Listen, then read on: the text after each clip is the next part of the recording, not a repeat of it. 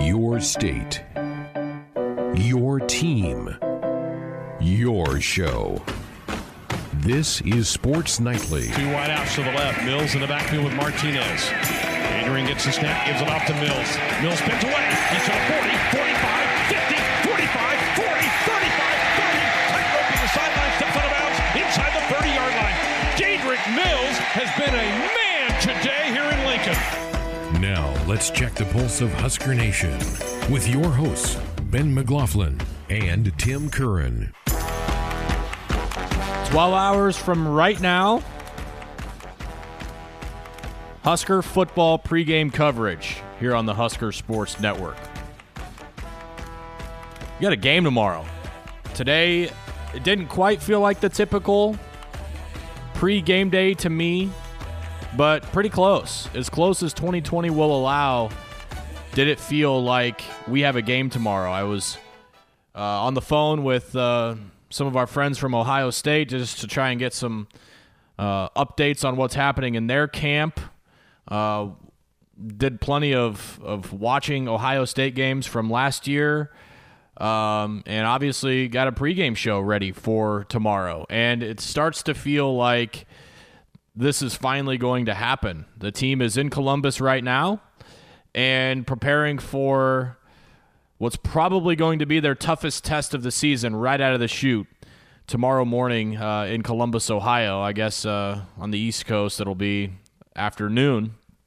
But this is the moment we've all been waiting for. We've waited for this. It's been 329 days since Nebraska last played a football game, and it's about time that we get going with another one, and that will happen again tomorrow. We got a busy show coming up here on Sports Nightly. Thanks for spending part of your evening with us. Coming up here in the first hour of the show, we will head over to Columbus, Ohio. The voice of the Huskers, Greg Sharp, is boots on the ground. We will get a feel for what the trip was like and what the team is up to right now in preparations for the Buckeyes tomorrow. Also, we will tease our Cornhusker conversation that will make its recurring appearance on Husker Game Day tomorrow with myself and Brendan Stye. It's a talk we had with Nebraska captain, and one of the more intriguing names on this roster the last few weeks is Cade Warner. So we'll talk with Cade about his rise to the top of the depth chart, his rising popularity with the team to allow him to garner that captain status, and just where the wide receiver room is at right now, which is a very popular conversation around Nebraska football the last couple of weeks. Also coming up in hour two, we'll have our college football picks for the week, Big Ten edition, and we'll sprinkle in a couple of top 25. We have our first Big Ten football game kicking off in right about an hour at Camp Randall in Madison, Wisconsin. It's the Badgers taking on the Fighting Illini and Lovie Smith, who took down Wisconsin a year ago in Champaign. So Wisconsin shooting for some revenge here tonight. Also, in the 7 o'clock hour, Ian Rappaport of the NFL Network and NFL.com makes his weekly appearance. We'll talk National Football League. We'll talk about the pillow fight last night between the Giants and the Eagles. It ended up being a decent game at the end. Good comeback by Philadelphia, but just a disastrous Thursday night game. And then in the 8 o'clock hour, Tim Curran will have our weekend preview for us. Everything on tap here this weekend besides Nebraska football now that the Big Ten is returning. We'll have our weekend review and our winners and losers segment before we hang up for the evening. As always, lines are open for you. 531-500-4686. Again, 531-500-4686. That is our Woodhouse Auto Family hotline, bringing you more choices in brands, locations, and service. Experience the difference. Purchase with confidence. This is Woodhouse. Always love hearing from the fans the day before a game. There's always kind of the fire in the belly, so to speak. There's always some concerns. There's always things that they're hoping to see, excited to see. We invite you to call in with your thoughts throughout the evening here as well, the numbers I just threw out.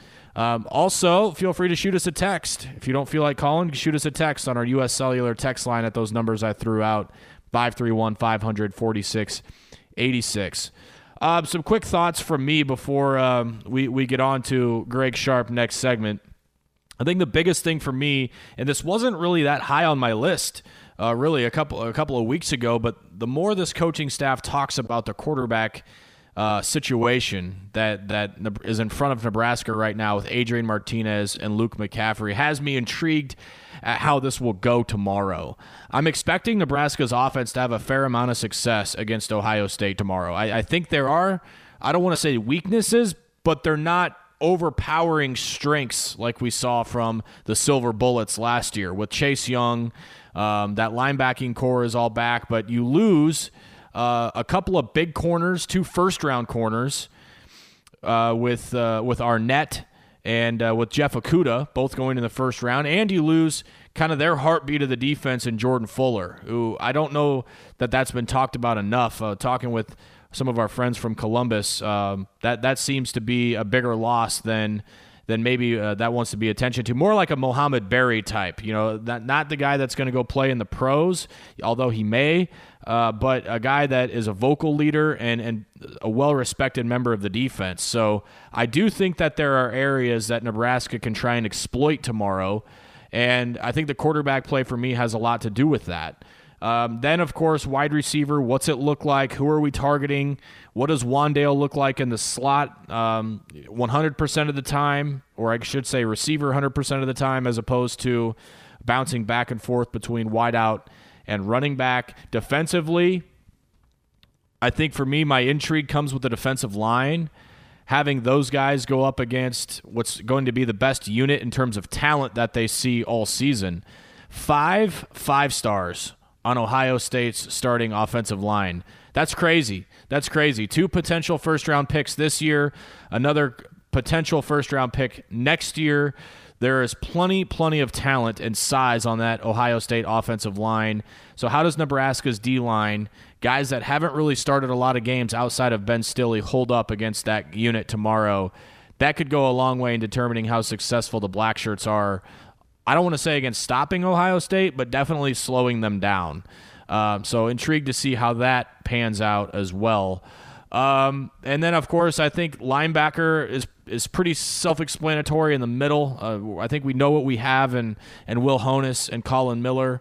And I think the other big thing is, can Nebraska get a pass rush? Can they make Justin Fields uncomfortable? That's kind of where I'm at right now, at least what intrigues me most. Less than a little over 12 hours away, I suppose, from kickoff between Nebraska and Ohio State. Tim, where are you at? I think I kind of laid out my thoughts of where I think my intrigue lies. What intrigues you about tomorrow? We've heard so much conversation from the coaches, from the media, from everybody else. Rolling the ball out tomorrow. What are you anxious or excited to see? Yeah, well, I'm anxious to see kind of what you mentioned is the quarterback play. Does Adrian get this thing rolling early? Because there's going to be a lot of pressure on that young man, and a lot of it really not deserved. I mean, Adrian was banged up a lot last year, and it caught some heat, I think.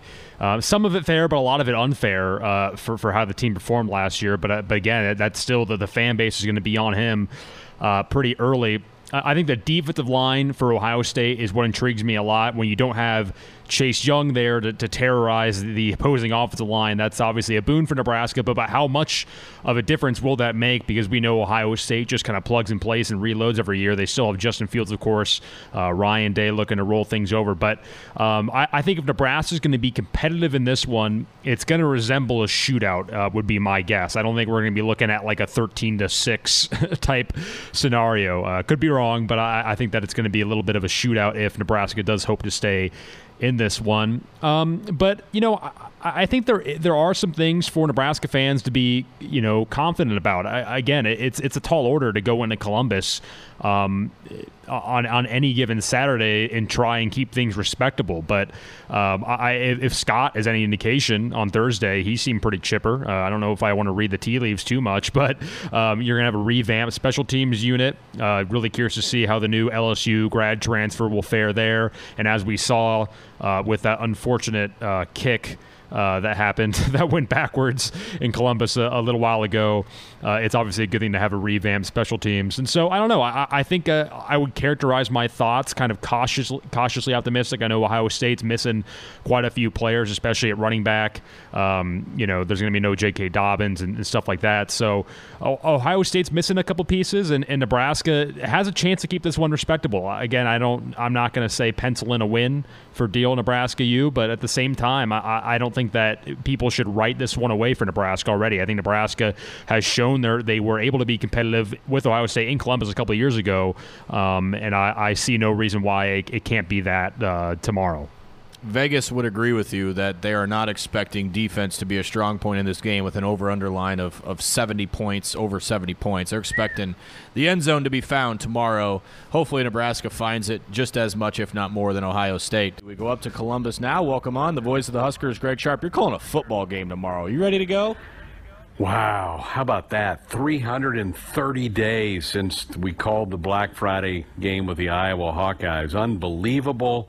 But, yeah, I'm so thrilled to be able to be in Columbus and to watch this football team play because, Ben, we went through 4 or 5 weeks there in August and September where we thought we were done until after the first of the year. So to get this cranked up, I'm so excited. I know this team is as well. They know they've got a huge challenge tomorrow, but they're just anxious to get back out and do what they love, and that's playing football.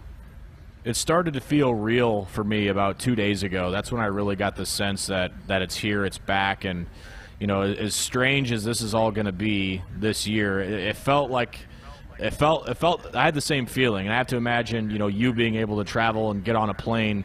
You probably, when you got in your car and head over to the airport, that it probably felt like somewhat of normalcy for you. What's it feel like now that you're there and this? Not entirely normal, but you're at least there with the team at a hotel in Columbus. It probably, getting that fire in the belly a little bit.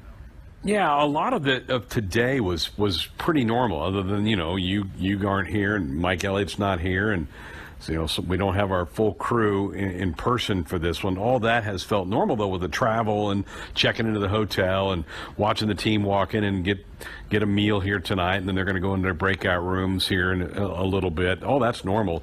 The oddity is going to be tomorrow, pulling up to the Horseshoe and not having the bus go through all the tailgates and all the people and all the vendors on the streets. That's where it's going to seem odd. And then, looking out when they're getting ready to kick it off and nobody being out there. That's where the oddity of this is going to come in. But, the sports world's been dealing with that, right? I mean, Major League Baseball played their whole regular season with no fans. The NBA went through their playoffs with no fans. So as sports fans, we've been watching a lot of this type of thing. I think we're just all grateful that the teams that we love and the athletes that we like to support are out there competing for all that. But today, you're right, it was really normal. I mean, watching the guys in the buses pull up and then getting on the bus and having the police escort from the airport to the hotel, and all that's been pretty normal. And I know that's what the coaches want, is just to make this as normal as possible.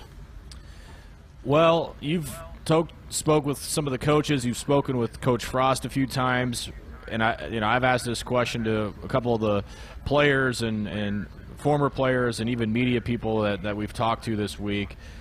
In your eyes, what's a fair expectation for the fans with this coaching staff in year 3? I mean, I know this has been a strange year. It's been a strange year for everybody, but now that this coaching staff has had a few classes, they've got their quarterback, they've got some things that didn't have figured out year 1, figured out now getting ready to start year 3. What's a fair expectation to put on the coaches for what, and the players, I suppose, for what we're going to see this year? I think it's one word: improvement. We all want to see improvement. And what we've watched the last 2 years has just not quite been good enough. And, we can all recite the close losses that this team has had, and that's not doing the little things to win games. We want to see that gap closed. We want to see this team be better on special teams, be more, on par with everybody they play week in and week out. You want to see the defense put more pressure on quarterbacks, force more turnovers, more mistakes.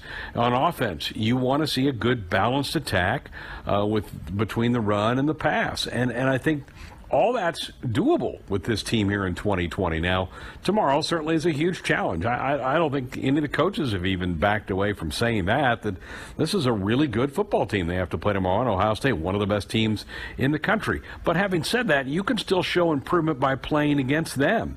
Take this game into the second half and make it competitive. Make Ohio State work for every point that they put on the board. Don't give them short fields.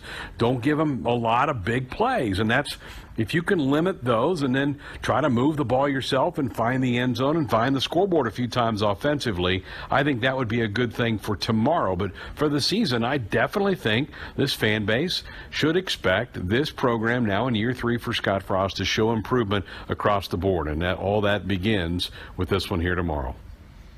Before we jump to Ohio State, let's jump to the defense a little bit. Where in that group in particular, we've talked a lot about this over the last few weeks, but about 24 hours from now we'll have a lot better idea when this game's over. But where are you most confident in the defense right now as it sits about 15 hours from kick?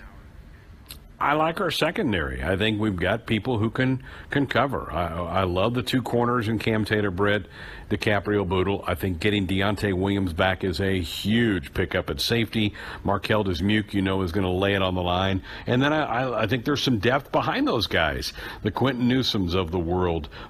Can't wait to see maybe we get a glimpse tomorrow of Ronald Delancey, the true freshman from Miami, who I think has opened some eyes in the camp. So I think the secondary is probably the strength of that defense. I think the defensive line's got some nice depth. I think they're going to be okay up front in this one tomorrow.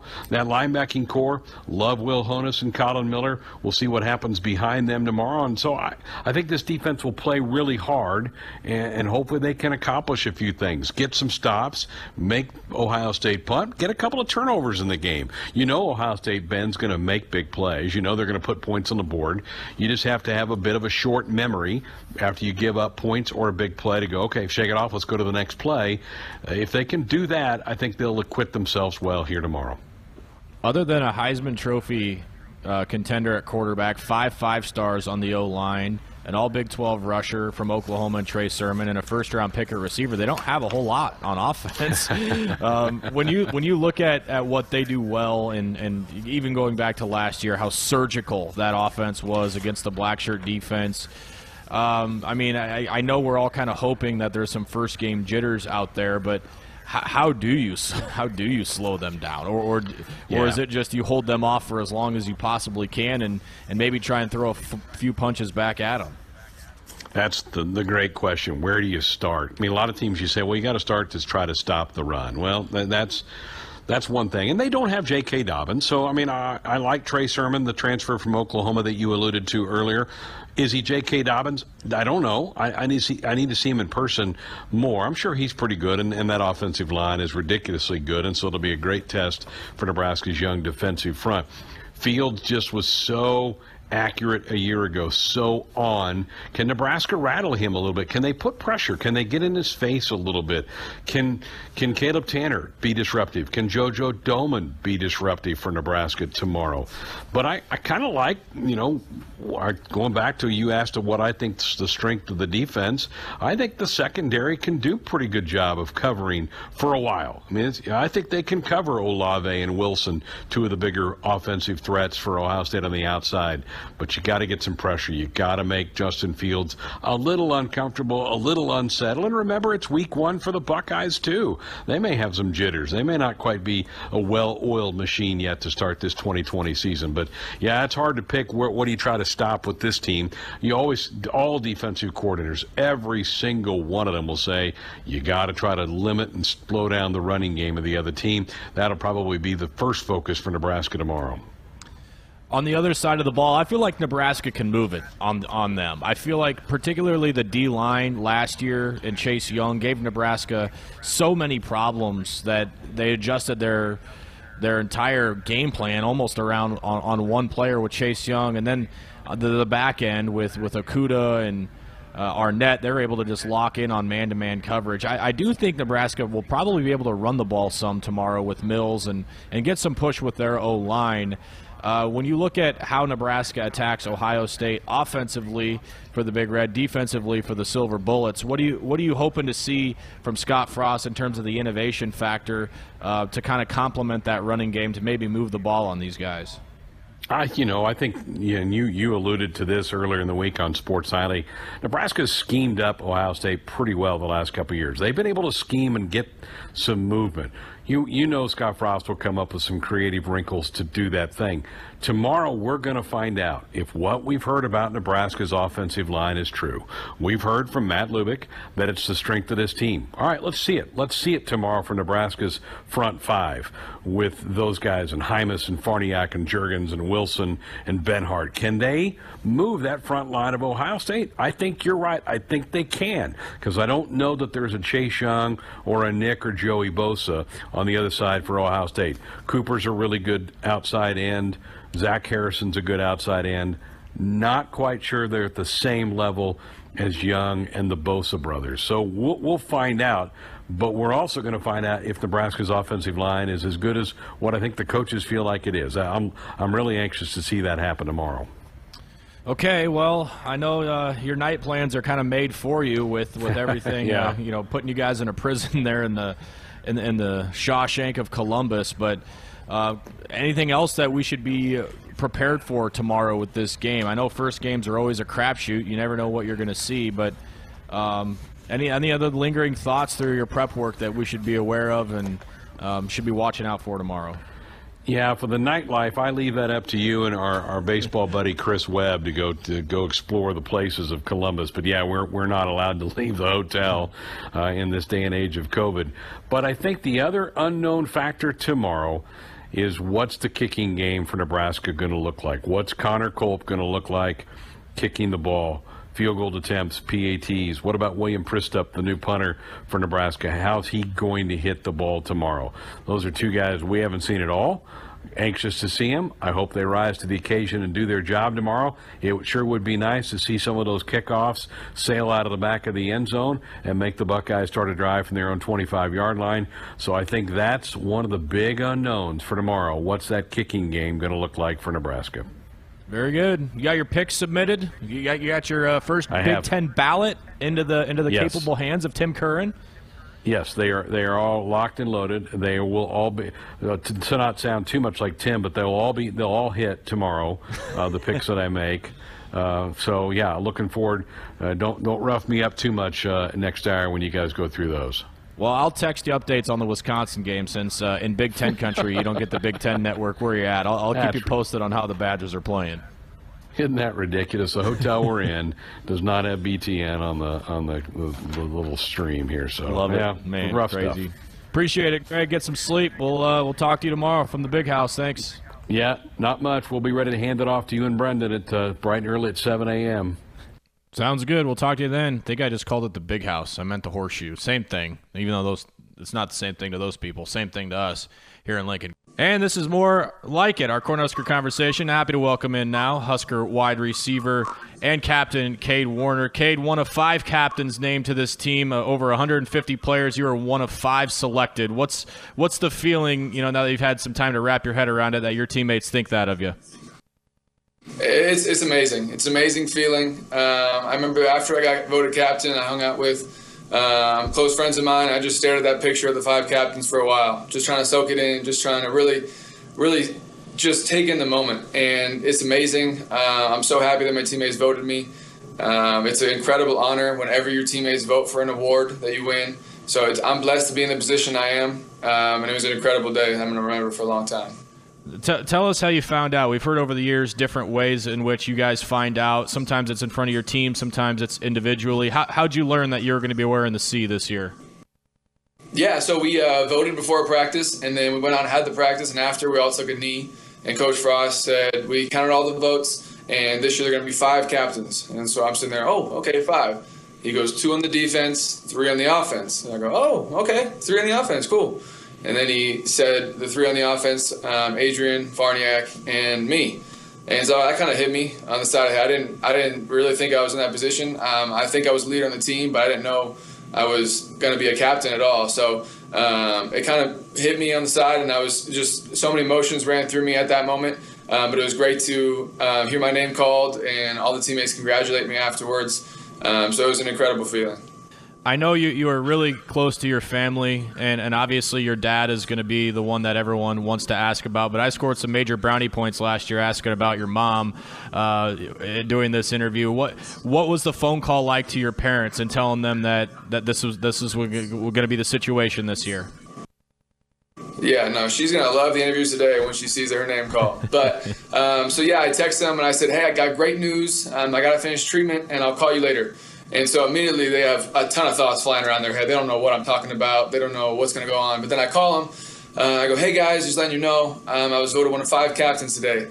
And I was in a FaceTime with all my family, actually, in our group chat. And they all were just screaming, yelling. I couldn't hear any singular words, just loud noises of excitement. So it was really cool to hear that. And then obviously I got a long text from my mom and dad just saying how proud they are of me and that the example I've left for this team and for my younger siblings. So it was a really cool feeling. I love my mom and dad, and I'm happy to make them proud. Kate, I've been doing this long enough to now to see some pretty incredible progressions of players from where they start at Nebraska to where they end. And you've had a pretty incredible progression yourself, coming from a walk-on to a guy that was going to be a contributor, kind of a spot contributor, to potentially a starter, and now a captain. When you think back to when you first came to Lincoln, what were you expecting out of all of this and hoping to get out of this experience? Yeah, no, I talk a lot about expectations. And so I set goals for myself. Most of the goals I haven't reached or didn't reach at the time, and I'm slowly starting to reach them. So my freshman year, my goal was to play and make an impact. That didn't happen. I redshirted, got hurt, and I was on scout team all year. Okay, I go to the next year. Next year, I got put with the 3s and 4s in spring ball. So my goal was, my goal was to make the travel squad this year. And I made the travel squad, and then I ended up starting my redshirt freshman year for a couple games. And then so the expectations I kept having, I kept not reaching. So it's kind of cool to finally reach a goal of mine. A goal of mine was to be captain. I didn't know it was going to happen last year, this year, next year. But it's great to actually get a goal achieved. But as I told my family and friends, my job isn't finished yet. This isn't the end journey for me. This isn't the epitome of what I wanted to be, or the peak of the mountain. So I'm going to keep climbing and keep trying to reach those goals I set for myself. You'll find out, and I've talked to a number of captains over the years, that the hard part and the responsibility of wearing the C is when things aren't going well. And rarely do things go well every single day for the next 9 weeks. There are going to be times when your teammates are looking to you for help. What kind of response do you have to that, Kate? Of you're going to have guys from all different walks of life, all different years, all different backgrounds, all different positions looking to you for help. How are you going to do your best to relate to your teammates and really help the ones that are calling on you to pull them through those dog days? For me, it's knowing the guys you're leading. So in wideouts, I know we had a meeting on basically why do you play the game? What is your motivation? What pushes you every day to be the greatest you can be?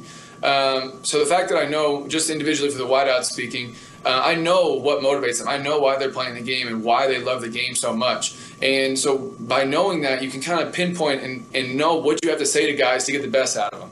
And I think Lubick and I and the other wideout leaders have done a great job instilling this culture where we all are together and we all are able to sacrifice for each other. And a sacrifice isn't just coming every day and doing your job. Sacrifice is going the extra mile, doing the extra thing, going a little bit harder so you are fatigued and you are tired. And I think that in the wideout group especially, we've had this culture, and I think the other leaders of all the other position groups have came together and said that's what we have to be. We have to be able to be a team that's willing to sacrifice. Come in when it's snowing outside and go out there, no sleeves, and ball out.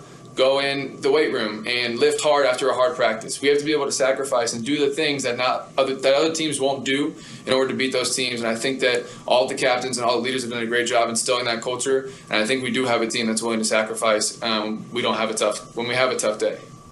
Cade, when we were doing this a year ago, there was so much frustration with how your season had gone with the injuries. And at that time, you were finally healthy, and it felt it felt really good to be able to, for you to be able to go and contribute and just do the things that you were able to do physically. What did you learn about yourself during that time last year when you were setting those goals for you, but they were hard to reach, not because you couldn't, but just because you're, physically unable to move? Yeah, no, it was a really tough year for me. Going from losing fall camp with a stress fracture to then pulling my hamstring, and then having to play through a torn hamstring. So it was a really tough year for me. I was in a dark place, but I was able to learn where my motivation comes from and who I am as a person when I didn't have football. So I had this saying, it's not my saying. I'm pretty sure it's from Gail Sayers, a book I read when I was young, but it's I am third. And it's God is first, friends and family are second, and football and everything else is third. So that really helped me get through those tough times, realizing that football isn't who I am, and it's not just who I am. So I had to lean in other aspects of my life. But then finally being able to go out there and contribute was a great feeling to be out there on the field. It was a tough time coming. It took a lot of weeks. It was a lot of pain. But it was a great feeling, and now to be able to be 100% healthy and be able to help this team win football games this year is an even greater feeling. So I'm super excited for this season. Knock on wood, I haven't had any injuries yet. I feel great, and I'm ready to go. When you look forward to this season, Cade, I feel like last year, and I was doing some digging on some numbers today, Coach Frost has lost 15 games as a head coach at Nebraska. 9 of them have been by a touchdown or less. You guys have been so close in so many games since he's been here, and a lot of times those games, we could go through the film and I could pick out 3 plays that changed the outcome. What does Nebraska have to do, and what responsibility do you feel and the offense feels about when those times come on that 3rd and 7 or that 1st and goal at the 4 or whatever it is, the situation, to be the team that makes those plays this year? How do you take that next step knowing how close you guys are? Yeah, I think this is the grind every day in practice. I think that guys know how close we are to being a good team, and guys know how close we are to getting over that hump and finally seeming like things are going right for us. And I think that we're getting over that hump right now. Every day we work on end-game situations, whether it's clutch, whether it's 4-minute, 2-minute, spiking the ball. It's so many situations. So we have to learn how to close out games from a fundamental standpoint and from a football standpoint, but also from the standpoint of having the conviction that we are not going to lose this game and we're going to win this football game no matter what needs to be done. And I think Coach Frost preaches conviction a lot, not just to us, but to you guys as well. And I think this team has the conviction to be able to go out there and say, we are going to win this football game no matter what it takes. Well, without further ado, let's make our college football predictions, Big Ten predictions. A couple of top 25 presented by Choices Treatment Center, helping people make positive choices. Just 2 of us in attendance tonight, Tim. I don't know if we get bonus points for that or not, if we're scoring, extra credit with the teacher, but we're both present. We're accounted for. Everybody else is MIA, so we're that's true. We're just going to make it happen. They're dodging the pick segment. They were worried the heat I was going to bring them. And speaking of bonus points, I have to call out Josh already because going over last week's results, I think he gifted himself that SMU Tulane game because we added that late. Josh did not have a chance to pick it, but it looks like he just wrote down that he got it right, I think, on the thing. So I don't know if we're going to give it to him, but we'll see. If we're being if he ends up 1 point behind somebody, we'll have to make him pick a different game or something. Yep, I agree. So that's shifty. But real quick, looking at how we did last week, Austin and Ben, you guys actually led the pack going 9 of 11. Josh and Greg both went 8-11. I went 7 of 11. 7-11, hey, that rhymes, but I did the worst. I was swinging for the fences again. We all got the SMU game right, including Josh, I guess, who just included himself in on that. Greg got wrong in the BYU Houston game, that Friday night game. The upset. All right. Yeah, he went for the upset. We all picked the Cougs and got it right. No one got tripped up on Clemson or Miami, those games. They're pretty predictable. Greg was the only person who saw South Carolina's upset coming. We all got fooled with Gus Malzahn's crew in Auburn, so that was unfortunate for us. Ben, though, you and Josh, as well as Austin, got right on the Kentucky game. Greg and I were fools and thought that Rocky Top was going to get it done. Tennessee did not. Did you watch that game, Tim? Only a little bit. Did you see the back-to-back pick sixes by Kentucky's defense? 2 straight possessions, pick sixes. I saw the highlights. Guantanamo. I can't even say his name right. I almost said Guantanamo, but whatever. Close enough. We know who you meant. Yeah, exactly. It's not been I was high on Pruitt's bunch last week. I regret that decision now. I guess I gave him the kiss of death. Notre Dame held on against Louisville. We thought Notre Dame was going to win by a bigger margin. I think we all thought, but the Domers did pull through. So did A&M. No one picked against them. The pirate ship is sinking fast at Mississippi State. And then North People Carolina. are blowing holes in that ship, too. Oh, yeah. Oh, yeah. And look at this. Across the board, we all got wrong on North Carolina, which is bad. So, well, we were all trashing Florida State's program last week. Exactly. All of us. Yeah, Josh was the only person that got tripped up on Georgia, and I was the only person that got tripped up on Boston College. So that brings us to the recap.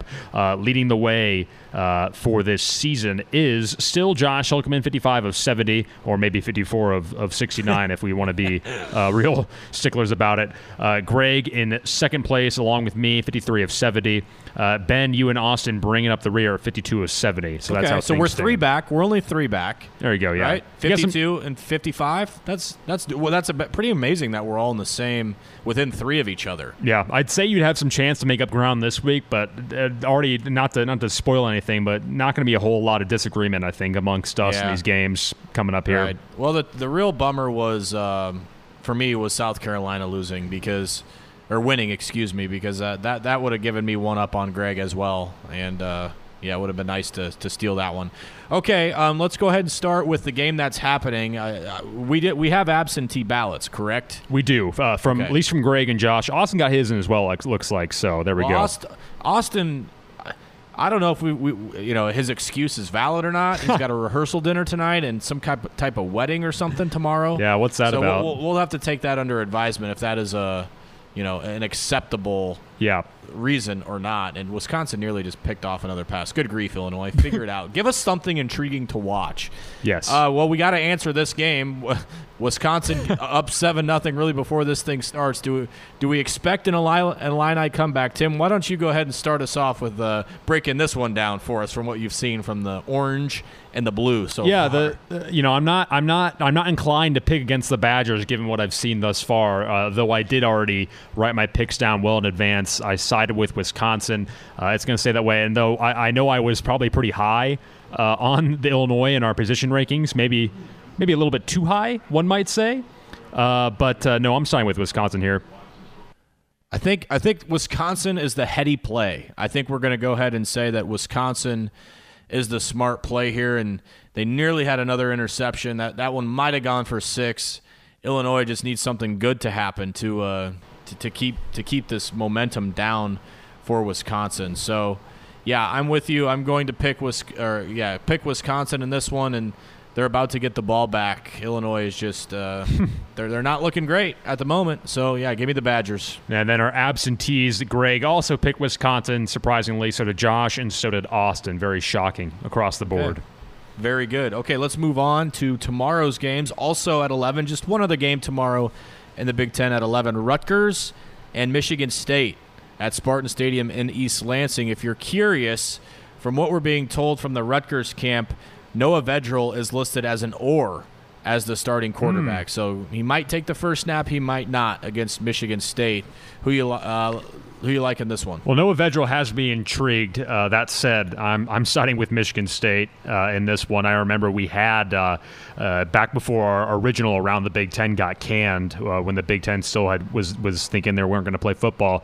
I asked their one of the beat writers that covered the Scarlet Knights how many games it was realistic to think Rutgers would win this upcoming season, and of course that was even with their non-conference schedule, and he thought that one would have been a very optimistic outlook for the season.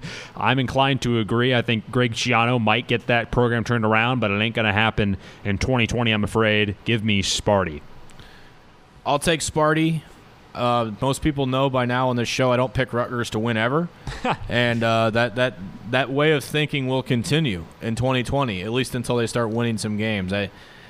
Hopefully for Rutgers' sake, Schiano isn't an automatic L like Chris Ash, like everybody else before him, but I'm not seeing it. I'm not seeing it tomorrow. Give me Michigan State, and give me Mel Tucker's first W as a head coach for the Spartans. That's a safe bet, and that's also what Greg, Josh, and Austin did as well. They also believe in the Tucker and have gone with Michigan State. What a shocker. Okay, 2:30, FS1, 8th-ranked Penn State against Indiana. The Hoosiers in Bloomington. Penn State under a touchdown favorite, only 6.5 points in this one. How do you see this one going? Yeah, I think that Indiana, with Tom Allen at the helm, has actually shown some great improvement. And, as Nebraska saw when they came into Memorial Stadium a couple of years ago, they gave the Huskers a heck of a time. And that said, I'm still going to give James Franklin's bunch the edge in this one. I think Penn State probably has just a few too many horses for Indiana to take care of. But I think it'll be close, but give me Penn State in the end. I think it's going to be close. And like I said on Sports Nightly, what was it? Last week, the week before, I don't know if it's because I talked to Zach Osterman or what, but I'm kind of all in on the Hoosiers right now, and I got to put my money where my mouth is. I'm going to pick Indiana to win at home and finally get an upset over a big team.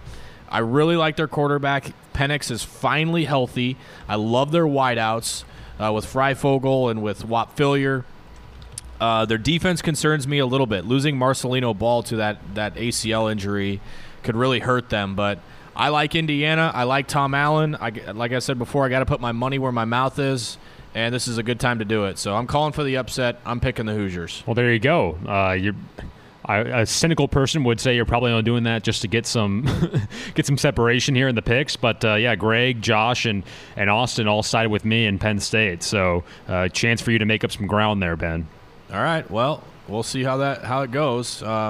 Risky to be the only one on an island, and as you were on the Boston College Island last week, so we'll see how that goes. Yeah. Also at 2:30 on BTN, Iowa and Purdue. Keep in mind, as we found out, no Rondale Moore, no Jeff Brom. So the two biggest pieces for Purdue off the chessboard already in West Lafayette. And need I remind you, the defensive coordinator for the Purdue Boilermakers, Mr. Bob Diaco. So he gets another crack at those Iowa Hawkeyes, Tim. Yeah, he's going to get another crack, and I don't think it's going to go very well for him. Look, the Hawkeyes may not be a juggernaut, but they're a consistent program in Purdue. They're missing quite a lot, especially on defense, and now with the fact that there's not even going to be a Rondale Moore, and your head ball coach isn't even going to be coaching this one. It would take a lot for Purdue to win this one. So I'm going to side with the Hawkeyes. That said, Purdue have shocked a few teams, namely Ohio State, in recent years. But no, give me Iowa in this one, and it's probably not going to be all that close either. I think Iowa pulls away in the end. It's only a 3.5 point spread, and I don't know how much that changes. I don't know if this is reflected with Rondale Moore or not, but we'll just kind of see how this plays out for Purdue missing all these pieces. I think Purdue's going to be feeling the strain a lot tomorrow. I really do. Give me the Hawkeyes. No reasonable reason for anyone to disagree, which is why Greg, Josh, and Austin. I forgot about that one. Oh, yeah. They're all siding with the Hawkeyes as well. Not a lot of confidence in the Diaco fence tomorrow for Purdue.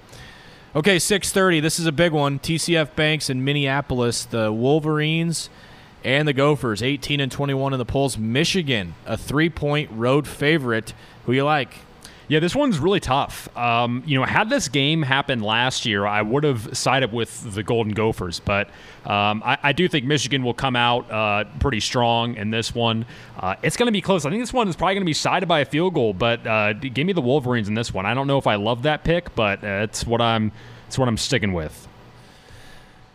Yeah, I just can't seem to buy in on Minnesota, and it comes back to bite me every year. But I'm going to pick Michigan because I think they need it more, and I don't love what I'm hearing at Minnesota's camp with how they've treated this offseason. It's been pretty intriguing to me, pretty quiet. I don't know if that's good or bad. I'm going to anticipate bad. Because P.J. Fleck was not really advocating for any of his players to really play. So game day atmosphere is going to be interesting atmosphere because here you go, Minnesota, no fans allowed. This would have been a crazy atmosphere for them if they have allowed fans with game day in the house, but that's definitely going to help Michigan out. So give me the Wolverines. I can't believe I'm putting my faith in Sergeant Khaki Pants, but I'm doing it. I'm taking Michigan. Greg is also putting his faith in the Harbaugh as well as Josh, but Austin being contrarian and siding with Minnesota. We'll see if that gamble plays off. Yeah, we will. 6:30 ABC. Also at 6:30, I know, Tim, you're going to be flipping back and forth from Michigan, Minnesota to Maryland and Northwestern in Evanston at Ryan Field. Cats nearly they are a 2-possession favorite, nearly 2 touchdowns at 11.5. Yeah, a movable object meets a resistible force. Well, this one's not going to be exactly a juicy primetime matchup, although it's in that time slot. But give me Northwestern. I think they'll win. I like that line. The quarterback play from the Wildcats has to be a lot better than last year, which that just was not there last season for them. But I think Pat Fitzgerald's boys will get it done. And Maryland, as we saw last season, and Mike Loxley, they were pretty hapless. I don't expect things to be much different for the Terps. So give me Northwestern, and I don't think it's going to be particularly close in this one. I think it'll be close just because Northwestern can't put anybody away. They can't ever bury a team. And I have never seen a football team quit like I watched Maryland quit on the sideline last year in College Park. So I think Peyton Ramsey is an interesting dynamic. You talked about their quarterback play. Northwestern getting him is definitely going to help.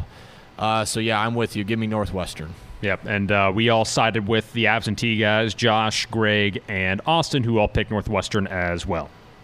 Very good. Okay, we are going to pick a couple of national games as well at 11 o'clock on ESPN. NC State and North Carolina, Battle of Tobacco Road between the Wolfpack and the Tar Heels. 4-1 against 3-1, Tim. North Carolina really, really shocked me with losing to Florida State. I thought Florida State was just this lifeless program, just kind of zombie walking through the season. And turns out they almost got blown out. They came back a little bit in the end to make it more respectable. But that being said, I'm not super confident in the Wolfpack and State. So I'm going to give North Carolina the slight edge in this one, but this one could go either way. It's a tough one to call. Yeah, 2 touchdowns is the line for North Carolina. I think that's high. I think that's not indicative of where these programs are at. Remember, North Carolina almost blew a 28-point lead the week before against Virginia Tech. I'll say Carolina wins, but I would agree my confidence level isn't real high in the Tar Heels right now. Yeah, and our absentees also went with North Carolina, or as Austin calls them, UNC cheat. So there's where they're at. There you go. Okay, very good. Another matchup of ranked teams in the Big 12. 17th ranked Iowa State, 6th ranked Oklahoma State. 2:30 on Fox in Stillwater at Boone Pickens Stadium. Who you like? It's in Boone Pickens Stadium, which, logic would probably say to side with Oklahoma State. But that being said, I'm going to side with the Cyclones and ISU. I think they'll get it done. They've played Oklahoma State very close in the past. And as we saw with Iowa State's victory over Oklahoma, they might just have that edge with Purdy and Hall, that kind of dynamic duo on offense to get things done. So I think ISU gets it done. Does that win actually put them back in the playoff conversation, even though we kind of wrote them off a little bit ago? I don't know. But give me Iowa State. I think Iowa State was good for their one upset of the year. I think they already blew it, and I don't know that they have it in them. You said a while back, though, Tim, you don't think Oklahoma State was worthy of their ranking at the time. I want to say they were like 11th or 12th when I made that comment. They're up to 6th in the polls right now, so I can only imagine how you feel about that ranking. Yeah, I'll have to get it over. And I know you're president of the Hubbard fan club, which is I good. think I've almost tendered my resignation of that fan club, so I'm not loving it. What I'm seeing from Oklahoma State, I'm really not. It's only a 3-point favorite. Iowa State more than hangs in this game, but I can't muster up the courage to pick Iowa State again, even though they burned me last time. I picked Texas Tech to beat them, and they rolled the Raiders. So we'll see. If they roll the Raiders, maybe they can roll the Cowboys. We'll see. No, Greg's the only one that agrees with me. He picked the Cyclones as well. Josh and Austin siding with Okie State. Pistols firing. Pistols firing indeed. Okay, and we'll finish it out here with a battle of the American Conference. 2 nearly top 15 teams in this league, and it's not UCF. 9th-ranked Cincinnati, 3-0. 16th-ranked SMU, 5-0. Who's going to win? Yeah, this one is a kind of an intriguing matchup. I'm still going to side with Cincinnati just because my gut says so. I really have no other good reason than that. Maybe I'm such a Luke Fickell fan. Who really knows? But SMU, they did get the edge over Memphis, right? That game a few weeks ago. Yes. So give me Cincinnati in this one. It's going to be tough. It's going to be close, but Cincy for sure. I think is going to get this one. I'm with you, believe it or not. SMU is a field goal favorite in this one, but I'm picking Cincinnati. SMU's played a lot of really close games unnecessarily. Normally I go with the experienced quarterback in Shane Buechele, the transfer from Texas, but for some reason I'm trusting Cincinnati's defense and hopefully some sloppy play, maybe a pick six or something crazy for Cincinnati. I'm going to choose the underdog in this one. SMU is the higher-ranked team at 16th to Cincinnati's 9th, but they're favored. But I'm going to take the Bearcats.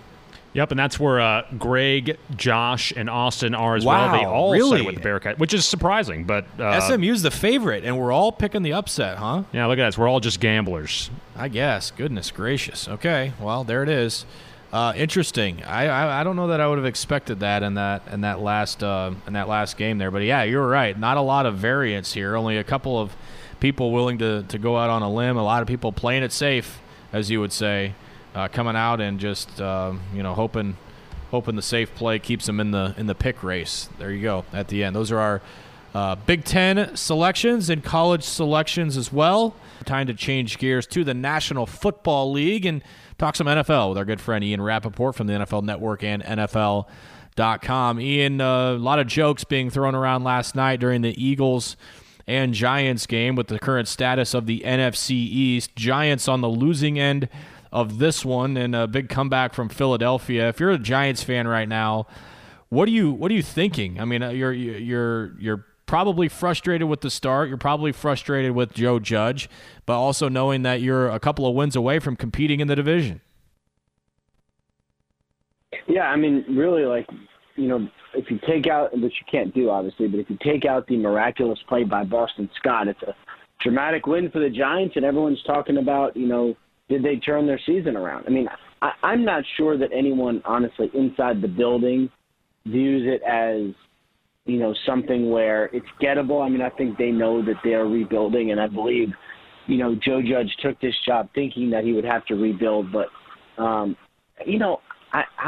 it's interesting. I have a lot of Giants fans friends being in New York. I have a lot of people who, take this team very seriously, and they seem incredibly frustrated.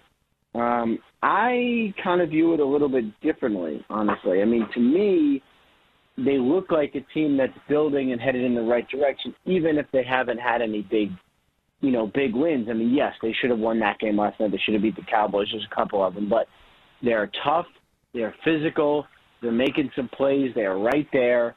If Evan Ingram catches that ball, he's probably still running. So, obviously, a lot of questions for the Giants. But to me, just as a neutral observer, I don't think fans should be that upset.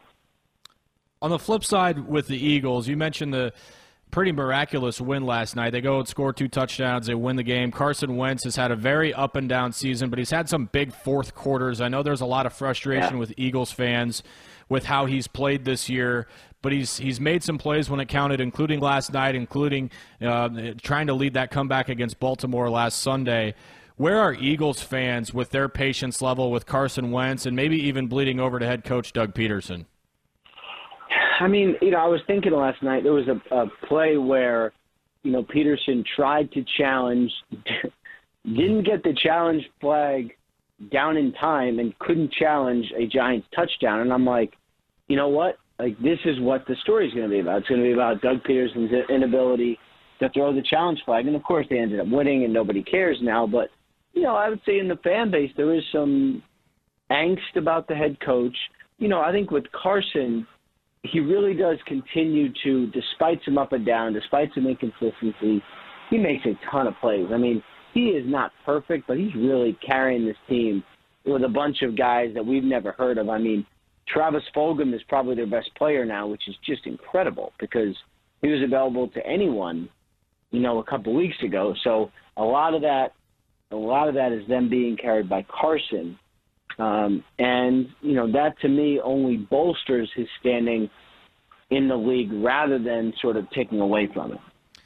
Ian, there's these divisions every year that will get a playoff spot that maybe don't deserve one. I think the NFC South had one a few years ago.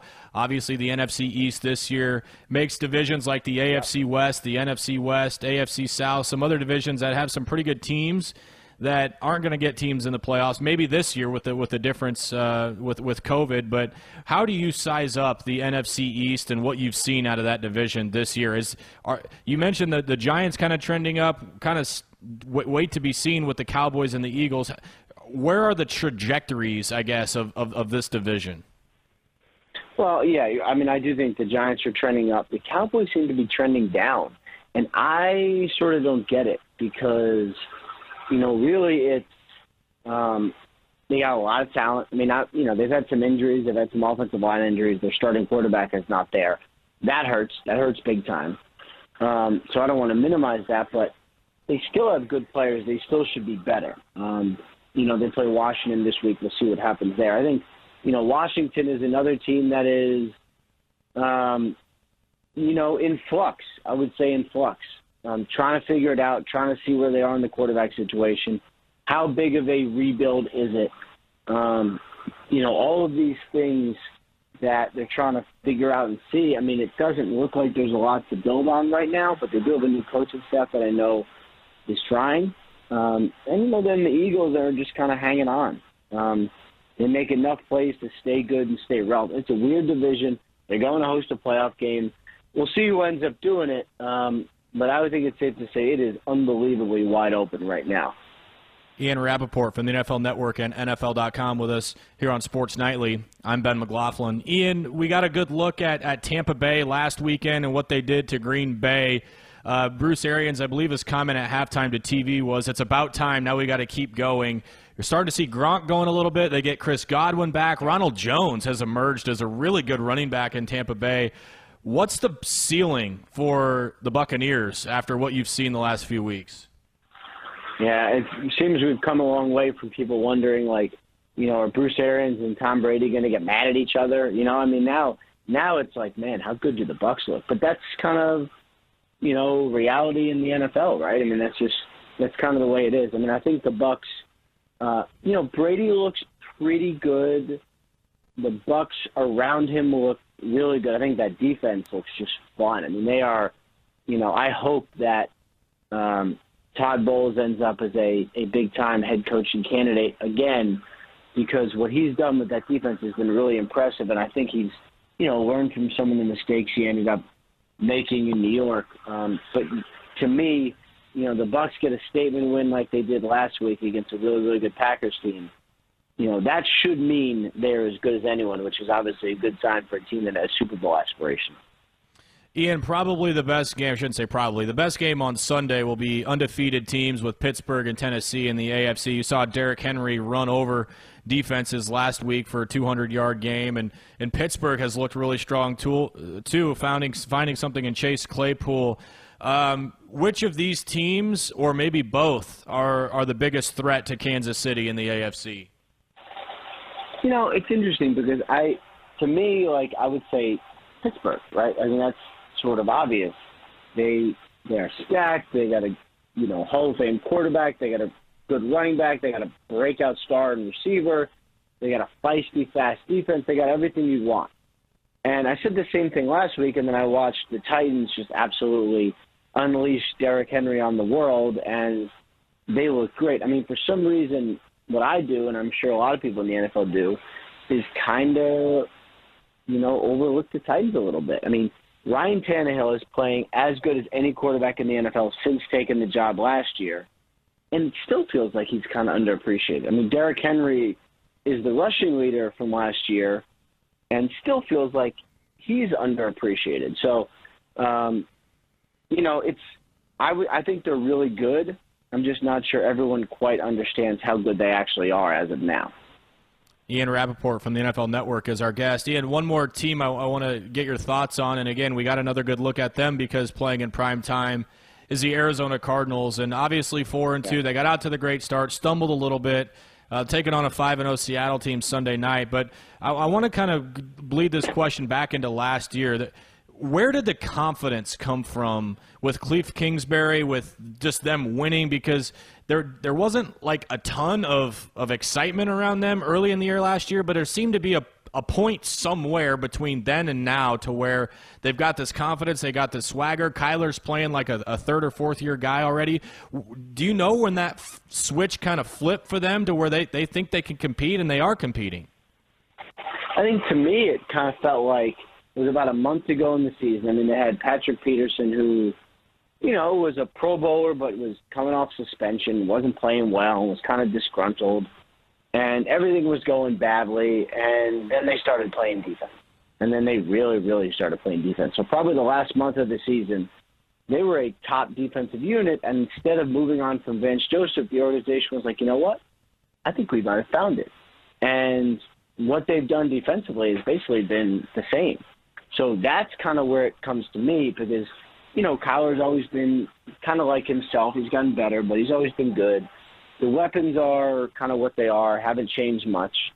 It's really the defense that started balling. I mean, it's a defense so good that Isaiah Simmons, the first-round pick, hasn't really found his place yet.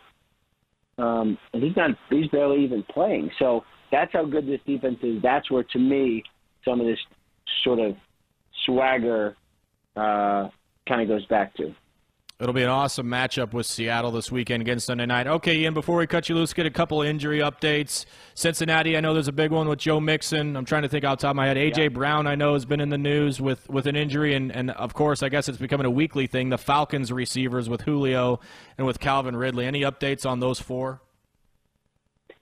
Yeah, so, Julio sounds like he's primed to play. Joe Mixon, dealing with a foot injury, did not practice this week.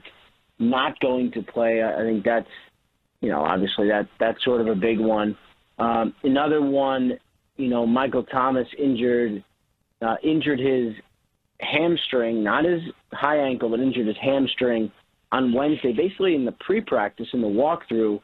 Has not been himself this week. Obviously, his status very much in doubt for Sunday. Those are sort of the big ones kind of to consider. Very good. Fantasy owners out there, take note. Ian Rappaport, the NFL Network. Ian, appreciate it, man. Thanks so much for giving us a few minutes. Hopefully we get some great games this weekend. Look forward to talking next week. Thanks a lot, man. All right, can't wait, man. Take care. It's time for the Weekend Preview, the part of the show where we tell you everything you have to watch this weekend. Come in, watch. It'll be a good one. Sometimes we give you good advice. I could watch that all day. But we're not perfect. There were times I'm like, this is so dumb. Why am I watching this? It's the Weekend Preview with Tim Curran. Well, we have finally made it. The first Weekend Preview in a long time.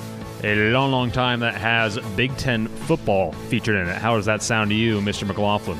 Sounds pretty great, and I'm looking forward to seeing what's in store. Just the duo. Did Illinois just score? Are they going to count that? Looked like they found the end zone at least. I don't think they blew the play dead. It was a fumble, and Illinois' defenders were jumping all over the place. We got the ball. We got the ball. No, you didn't. The ball was laying on the turf. 44 just picks it up and scores. All right. How about that? Hey. We got a ball game. We just wrote off Illinois a minute ago, and now here they are making things interesting. So I think that's got to count. Nobody had possession of the football. The whistles hadn't blown yet. That's got to stand. BTN thinks it's a touchdown, so there you go. Yeah, that ball is out. That ball is out. Illinois. Look, nobody has the ball. 44 just picks it up. He's like, all right. Wisconsin just standing. They're all just standing there. Oh, man. What a weird play. The 44 had a convoy of 7 blockers into the end zone. It would have been a tragedy had he not scored on that play. A preview of what's to come, yeah. Off to a decent little start here with a competitive football game. Illinois gets a big break. Just you and I tonight, bud. What do we got going on? Well, did you know that Nebraska is playing in their very own football game tomorrow? I had heard rumors about that. Word on the street is it's going to be in Columbus against number 5 Ohio State. That's, of course, an 11 a.m. kick, 6 a.m. pregame start here on the HSN. But, Vegas seems to think there's going to be a lot of points scored. I think you and I both are inclined to agree with that. But I think a lot of people are probably writing off the Cornhuskers, most especially in the national media. How much of a chance do you give Dear Old Nebraska U in this one, Ben? Well, it's a tough task. You're a 4-touchdown underdog for a reason. I was on the horn with some Ohio State folks today, and they're very humble up there. They're not just we're going to boat race everybody. They're very realistic about what they see from their team from week to week and year to year, and even they are telling us, yeah, our offense is pretty good. You've got 5 stars on the O-line. You've got a Heisman contender and quarterback. You bring in a really good running back, Trey Sermon from Oklahoma. You've got a first-round wide receiver in Chris Olave and a ton of talent behind him. It's going to be tough for Coach Shenander and the defense tomorrow, but I do think Nebraska is going to move the ball some tomorrow on the Silver Bullets. You lose Chase Young, you lose 2 first-round corners, and kind of the captain of your defense and Jordan Fuller. There's going to be some chances for Nebraska tomorrow to move the ball, but it is going to be a tough time for the Huskers tomorrow to come out on top. But, hey, their first game's for a reason. You see Illinois battling blow for blow with Wisconsin right now. Absolutely. Well, yeah, you can have that TV on and make sure the radio is turned up again. 11 a.m. kickoff, but a 6 a.m. pregame start here on the HSN. Not much competition in terms of Big Ten games, though, because right at 11, you have Rutgers and Michigan State. Yawn. But then at 2:30, you do have a couple intriguing matchups. That's the Iowa-Purdue game, and also number 8 Penn State and Indiana, which, Ben, you have the Hoosiers edging out the Nittany Lions in that one. Interesting. Yeah. I mean, I think these are 2 pretty good teams. I think Penn State's the better team. Don't get me wrong. I do think that they're better. I think James Franklin has proven he can coach a little bit, and he can obviously recruit. No Micah Parsons on that defense. That's a pretty big hole for them to fill. I do think that defense is going to be pretty dang good. Getting Freiermuth back on the offense is big. Journey Brown is a good running back. And Penn State's a good team, but I think Indiana is too. And I don't know. Weird things happen in Bloomington. They've come so close to upsetting these big teams in the past. Winning in the final drive, winning in the final 3 minutes, coming from behind. We've kind of seen about everything from Indiana except a win over one of these big teams. I think Penix is solid, really good. Stevie Scott back. I like what they have on offense around them at the receiver position. A little worried about their defense. But, yeah, I'm rolling the dice. Weird stuff happens this first week, and Indiana's at home. Who knows? Give me the Hoosiers. 2:30 on FS1. The other 2:30 game, Iowa-Purdue, that's on BTN. That 6:30, you got the game everyone's talking about, of course, Maryland and Northwestern. That's on BTN. But the real one, number 18, Michigan, number 21, Minnesota. That'll be a 6:30 primetime game on ABC. And we both think Michigan wins this one, but not by much. I think it'll be close. Yeah, Tim Tebow was calling for the upset today on whatever show he's on anymore. I did see that on Twitter, that he was thinking Minnesota could do it. But we'll see. We'll see how this thing plays out. I'm eager to see what type of shape Minnesota is in. Michigan was one of those teams that were touting to play. Minnesota, we didn't hear a lot from. It didn't really sound like they wanted to play. How ready are they? We will find out. Getting Rashad Bateman back's huge. Tanner Morgan had a huge year a year ago, and you lose a couple of parts offensively, but still you get a lot of what you like back. And defensively, I think is where where they're gettable. Losing Antoine Winfield, who's the heartbeat of that defense, Carter Coughlin, who was there for 14 years. It's going to be interesting. I'm excited to see how this thing boils down tomorrow. Definitely, 6:30 on ABC, and also the other matchup, Maryland Northwestern. If you are a masochist and want to tune into that, 6:30 on BTN. Other college football games as well. Plenty of action on tomorrow. If you're not looking at Big Ten games, you got Syracuse number 1 Clemson at 11 a.m. on the ACC network. I don't really know anyone that has the ACC network unless they're stealing someone's cable or something. I don't think I give Syracuse much of a chance. Do you against the Tigers, Ben? No, not after them scoring 73 last week. Yeah, that was pretty intense. Georgia Tech still looking their wounds into that one. Another intriguing ACC game, though. This one will be on ESPN at 11 as well. Number 14, North Carolina, and number 23, NC State. I think we both like the Tar Heels in this one, but kind of like that Michigan game we were talking about. It's really going to be tough to slice this one. It's going to be close. Yeah, North Carolina last week was really confusing. I mean, they made the good comeback in the second half, but that Florida State program was lifeless. That should have been a pretty easy win for them. But Florida State, got credit them. Home game, nice crowd, and were able to pull the huge upset. We've seen North Carolina kind of dip down a couple of times. Virginia Tech's solid. I don't want to take anything away from them, but you're up 4 scores. You got to bury a team, and they did not do that. So I don't know. It'll be interesting to see how this game unfolds. I like Carolina. I'm not sure what to make of NC State. just yet. They've been pretty inconsistent, so I'll take Mack Brown in the heels in this one.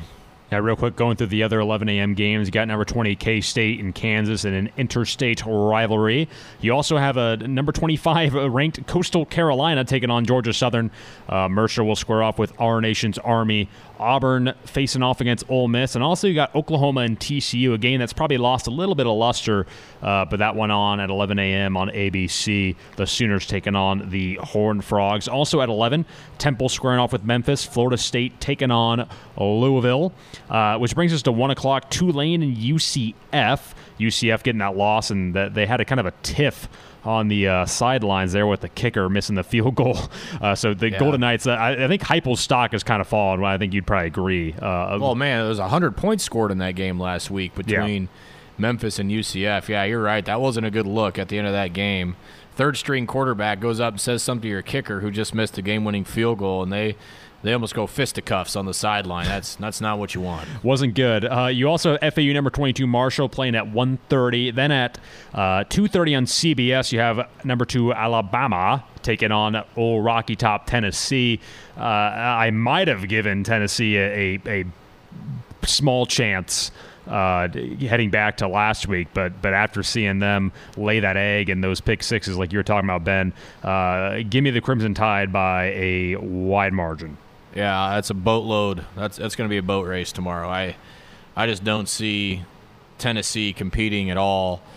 Offensively, they're a mess, and it doesn't matter what they run out there defensively. Alabama's going to score on everyone and score a bunch. So I like the Tide huge in this one tomorrow. You also have number 3 Notre Dame and Pitt at that same time frame, 2:30 on ABC. The Irish, they did beat Louisville last week, but it didn't look pretty. Who knows? Maybe Pitt muddies the waters and makes things interesting in this one. You also have a big one, number 17 Iowa State, number 6 Okie State. I think you and I took different tacks on this one. I think the Cyclones have the edge, and they'll get the upset, if we can call it that, against Oklahoma State. Pistols not firing tomorrow, at least if I have my say.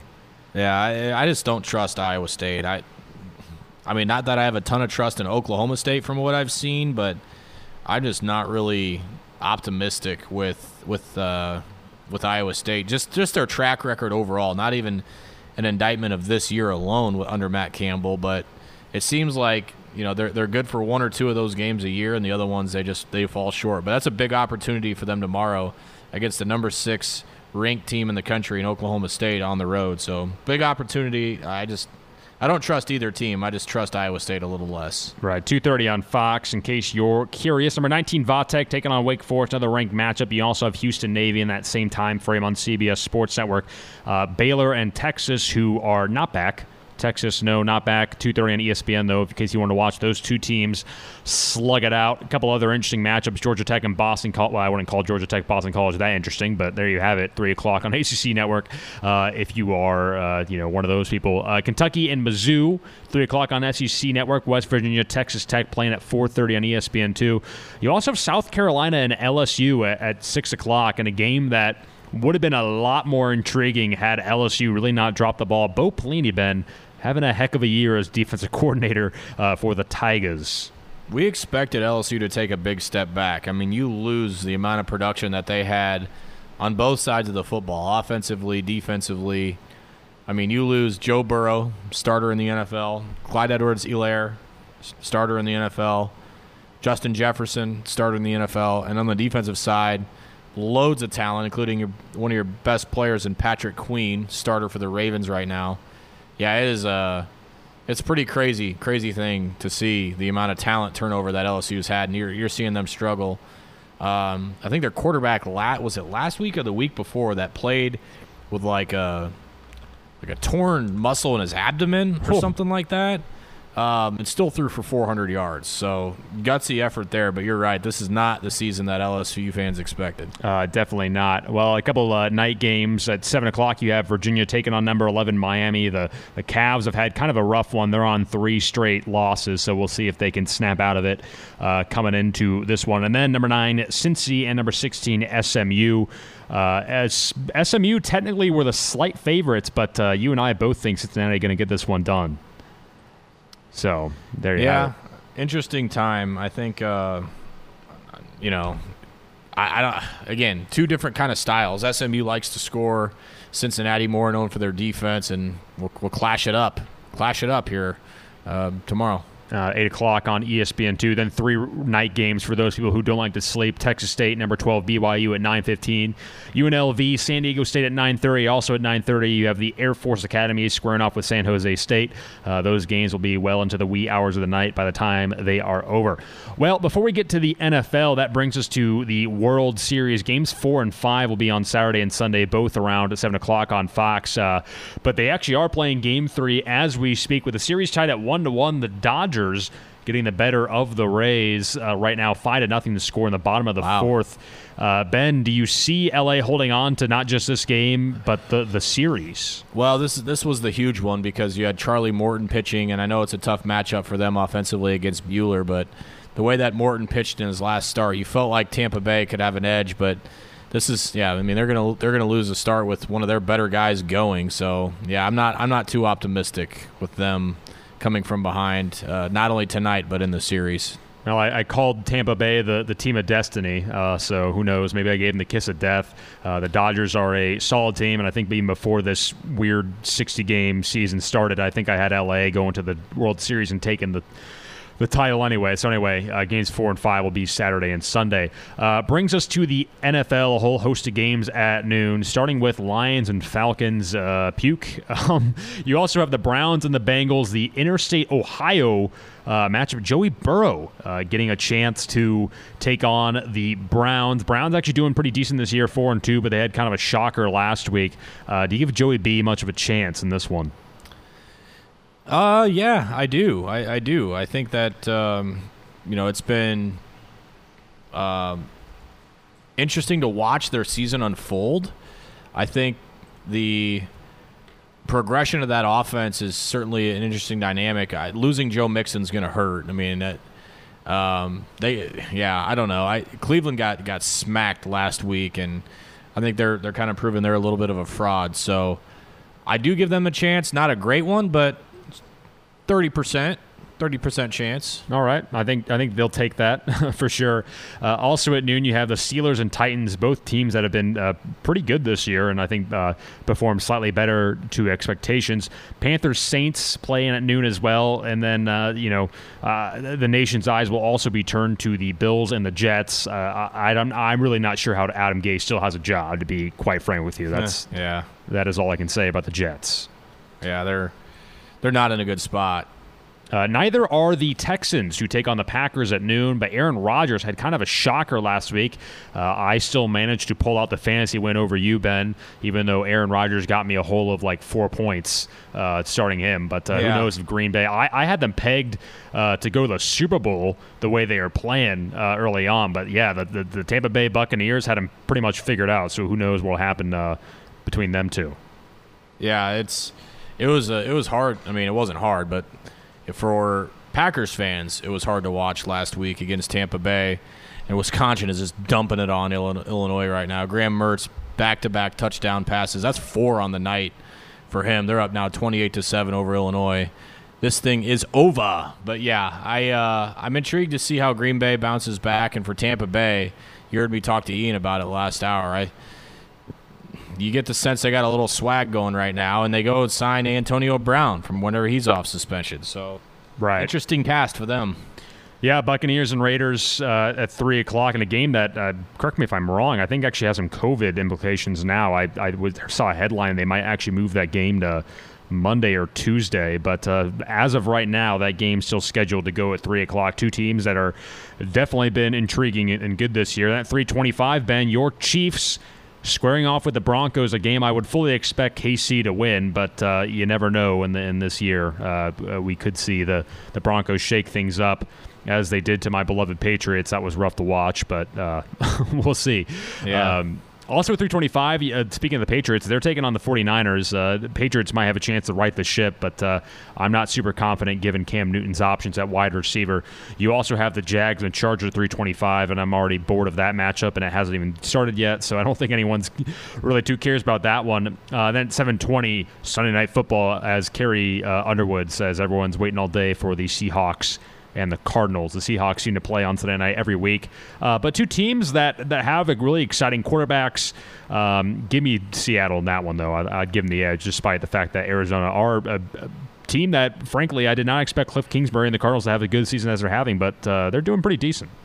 I'll take the Cardinals. I'll be different. I don't trust Seattle's defense very much right now, but I do trust Russell Wilson. He's playing at a high level, but weird things happen. I'll take the Cardinals, even though they're coming off a short week, basically a bye week that they had this last week against Dallas. So, yeah, it should be intriguing. It'll hold my attention on Sunday. There's no doubt about that. All right, that brings us up to a few minor events. PGA Tour, the Zozo Championship in Thousand Oaks, California, is happening right now, or at least it wrapped up for today a little while ago. Justin Thomas in first place at 14 under par. He's leading the field in that one. Bubba Watson in the mix. He's tied for sixth, and Patrick Reed and Tony Finau right in that mix as well. They're all tied for sixth, so they might be able to make up some ground. But right now, Justin Thomas holding on to that lead. Then, Ben, you also have UFC 254. I know you get a little bit in the UFC, the lightweight main event. It's Khabib taking on Justin Gaeth. I can't even say his name. It's like Gaeth Just, something like that. Khabib undefeated. So if you're curious for that one, Ben, Saturday at 1 p.m. on pay-per-view, I know you have your Husker football duties, won't be able to be tuned in for that one. But as someone who kind of marginally follows the UFC, Khabib is a name that I'm pretty familiar with, and he's going to have a test tomorrow. But we'll see if that trips him up in Abu Dhabi. 28-0 taking on Justin Gaeth of the American, who's 22-2. So yeah, it should be a decent fight. It's been a while since we've seen Khabib fight, and intrigued to see how long this fight goes and the result. There's no doubt. So yeah, good weekend, good stuff. A lot happening, as Tim told you. A lot of football to be played, including Big Ten for the first time here in 2020. Sports Nightly on a Friday. Thanks to everybody for spending part of your evening with us. You made it to the weekend, most of you. If you're working this weekend, have the radio on. We'll have you covered for 12 and a half hours tomorrow. All right, Timmy, before we wind down the evening, give us some winners and losers of the week. Well, one of my losers comes from the NFC East, which really could be our perennial losers for the rest of the NFL season. They are absolutely pathetic. But you probably saw old Daniel Dimes' 80-yard scamper. It was basically going to be a touchdown, but the turf monster gobbled him up, and the Giants ended up losing that football game. Which should be a surprise to no one. The New York Giants and the New York Jets both combined to find new, hilarious, miserable ways to lose football games every week, which, does not make me upset. If New York football teams lose every week from here on out, I will be just fine. Well, my winner of the week comes from the Tampa Zoo, as a baby rhinoceros was born there, and they, of course, named him after Gronk. Baby Gronk is the name of this new rhino, and America's ready to embrace this rhinoceros, just like they've embraced Tampa Tom and the Buccaneers, right? That's funny. I'm having a hard time coming up with a loser of the week, to be honest with you, but I do have one, and I'm going to say it's Tampa Bay. I'm so over Antonio Brown. Like, this dude is a clown show, utter clown show. You don't need him. You got Mike Evans. You got Chris Godwin. Ronald Jones is doing well. You have Gronk. You have Tom Brady. You don't need him. Tom Brady really wants him to be a part of this thing. He's really pushed him to sign them, and he did. So I think this is going to be a disaster again, just like it was at the Raiders. Not a great move, in my opinion. My winner, Tim, all of Husker Nation. We've waited 330 days to watch Nebraska play football. And that wait will come to a close tomorrow as Nebraska and Ohio State will go at it at the Horseshoe in Columbus. We did it, Tim. We did it. Well, we did it. Most especially you and I did the groundwork. Well, actually, Nebraska, though, I mean, they deserve a lot of credit, not just Bill Moose and Coach Frost and the coaching staff, but all the players, all the fans, all of the parents of the players. They really put their pressure on the Big Ten Conference. And I'm not going to say it was the only consideration or the only reason why we're playing Big Ten football, but they led this charge saying, hey, listen, we have a voice in this and we want to play. And, also I think some of the certain national figures who were very much against Nebraska when they came out and had their message are pretty quiet now about the matter. So I think Nebraska's been vindicated in all this, and it's just good to have football back. Yeah, definitely. So Winners and losers of the week, all leading up to tomorrow. Nebraska, Ohio State, 5th-ranked Buckeyes at home. Nebraska opening their 2020 season. 3rd year under head coach Scott Frost. What is in store for us tomorrow and for the season? We will find out in 14 hours from now, kickoff from Columbus. My thanks to everyone that was a part of this one tonight. Thanks to Greg Sharp. Thanks to Cade Warner, Ian Rappaport. My thanks to Tim Curran for producing and co-hosting tonight. Good work tonight, Tim. Thanks to all of you for listening.